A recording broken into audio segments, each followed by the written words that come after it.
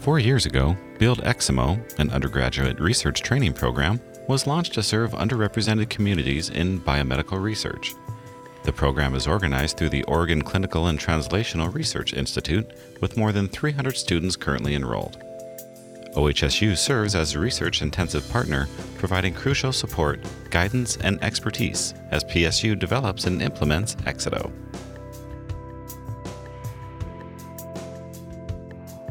It's Tuesday, June 26th, and this is OHSU Week.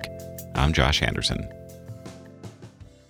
Casey Williamson sat down with Keely McConnell, one of 70 2018 graduates of the program. We have Keely McConnell here with us today. Keely, why don't you tell us a little bit about your role here at OHSU and where you are right now in your research career? I work at the Trauma Research Lab here at OHSU. I'm a research assistant too, and we also do point-of-care hematology testing as well for the hospital. And your path to college isn't a traditional one. Can you tell us a little about your story before entering college, how you got here? Yeah, I was a medical assistant for years, and I found myself in a situation that I needed to get out of. I decided to take my family and reestablish by leaving a toxic relationship. And we moved to Clark County, and we stayed in a shelter for 30 days, which set us up in some housing availability down in Vancouver. When that happened, I didn't really know what my next step was. I just knew that medical assisting was not going to take care of us. I had three mouths to feed, so I had to find something more substantial. When I was a medical assistant, I had worked in the operating room as a cell saver technician and worked with a lot of physician assistants. And then I had moved on to another medical assisting position where I had a nurse practitioner as one of my supervisors. And she played a big role in always telling me that I had so much potential that I needed to go back to school. And even though that had been, a decade earlier at this point, it started to kind of go in the back of my head, maybe this is my time. I'm older now. I know exactly where I want to go. So I took the opportunity to go to Clark College, and I walked in and I spoke with somebody and said, hey, I want to be a physician's assistant. I have 0 college credits. How do I do it? And that's where my journey started. So you came to OHSU through a program called Build Exito.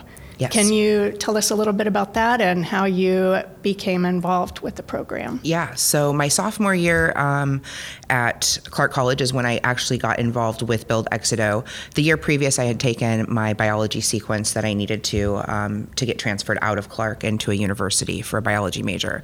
And one of my professors was involved in grant writing and had gotten involved with the Build Exito program. It was very brand new, and we knew little about it other than that it was a research pathway for people facing adversity. So he knew my story, he knew my struggles, and so he came to me and said, I think this would be an awesome opportunity for you. I was a little hesitant at first because, like I said, physician assisting was my end goal and a PhD was not, but he encouraged me and told me that even a pre-med route, this would be an awesome opportunity. So I took his advice and I applied for the program and got accepted. I entered my sophomore year at Clark College and transferred out my junior year to PSU, and that's when my internship with the Trauma Research Lab actually began, and I actually got to start doing the research. So tell us a little bit about your internship at the Trauma Center. Sure. So with the Build Exito program, you're required to put in 100 hours of intern at your, what they call a research learning community, or an RLC, which is the lab that you're placed in your junior year. So you divide up your hours, so it's about 10 hours a week or so that you're committing for the research, and you come into the lab, they assign you projects, and you start to work on those. Your summer in between your junior and your senior year, you do 300 hours of research, so you really jump into it at that point, and that's kind of when I really felt I kind of almost got totally immersed into it. What about the experience? Can you tell us part of what really excited you when you were in the lab? Yeah, well, when I got to choose, because you go to a research learning community fair to interview, not only do you get to kind of interview the PIs that are participating, but they kind of get to know you too and ask questions. So I had no clue that trauma even had research. And so when I saw that as an opportunity, that right there just, total excitement, because as going forward as a physician's assistant, that's kind of the area that I wanted to look into, especially surgery wise. So when I found that opportunity, I felt like it was just kind of meant to be. And of course, that was my first choice. And luckily I got my first choice and I ended up in that lab. So once I actually got to wear the pager and respond to the traumas and start the screening process when the traumas come in, it just, all the different things that you're kind of looking at, they just start to, it was exciting. And then that summer you spend so much time like actually looking at the data and analyzing it and seeing everything. And so it was just a really cool process to kind of be from the start through the finish. And what happened when the beeper went off? Oh boy, I got butterflies. That's the first time, that's for sure.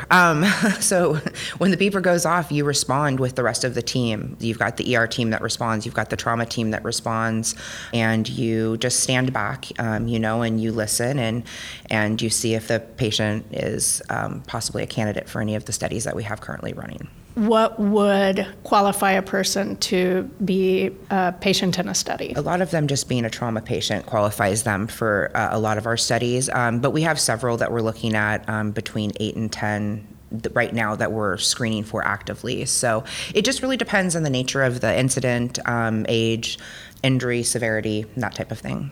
Can you tell us about one of the studies? We do look at resuscitation, thromboembolic events, and things of that nature.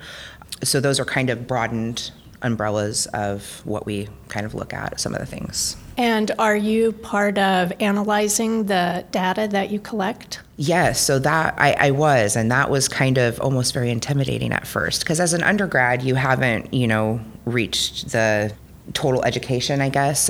So it for me, like I guess the numbers and like putting this all together at the end was probably one of the most intimidating parts. But having an amazing mentor like I do, my lab manager and the people that I work with, they make it so easy to learn. I guess they make you feel at ease. They make you don't feel like, oh, I don't know anything, because it's a little intimidating. You get a little bit of imposter syndrome coming in as an undergrad, working with residents and attending surgeons and PhDs, these people that have this amazing experience and are so really well known for what they have contributed to medicine. So you're kind of like, whoa, I don't know. But I have an amazing group of support that was able to make me feel at ease and make me feel like I belong and kind of help me find my place. So you recently graduated. Can you tell us about that?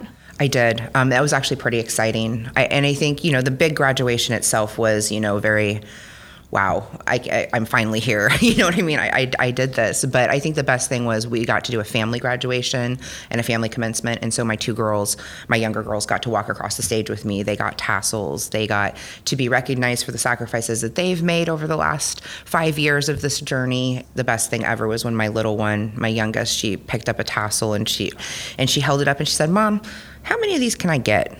And I said, "As many as you want." And so that mom guilt that I've been feeling for the past 5 years as a single mom, I feel like I take my time away from them to pursue my dreams, even though I know it's for them and the greater good. It kind of put that all at ease. Through all of this, they have watched me. They have grown. We have grown together. And I think that's probably the most amazing part that this journey has given me.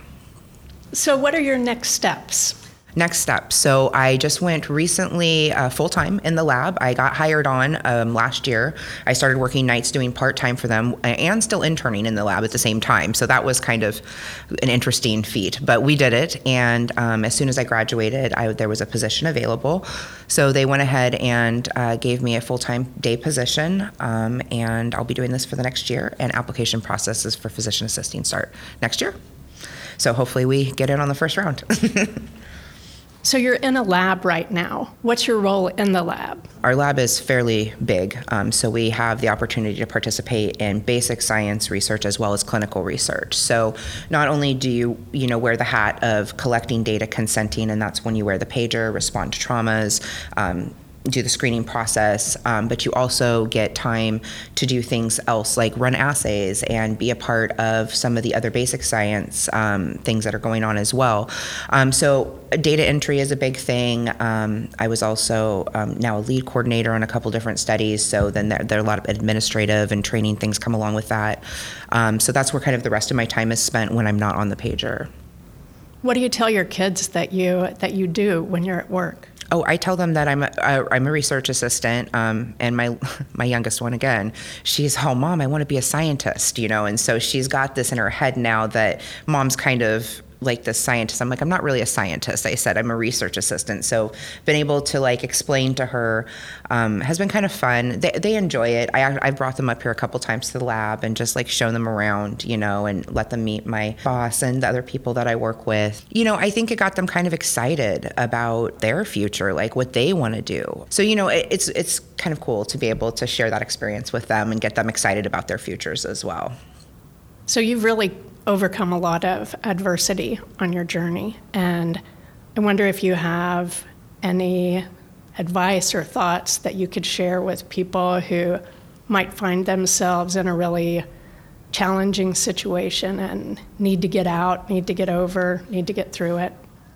When I made the decision to up and leave, and I left everything. We just bought a house. I left my job. I pulled my kids out of school, and we literally disappeared in about 24 hours. That was the hardest decision I've ever made in my life, and I took a leap of faith that everything was going to work out how it was supposed to.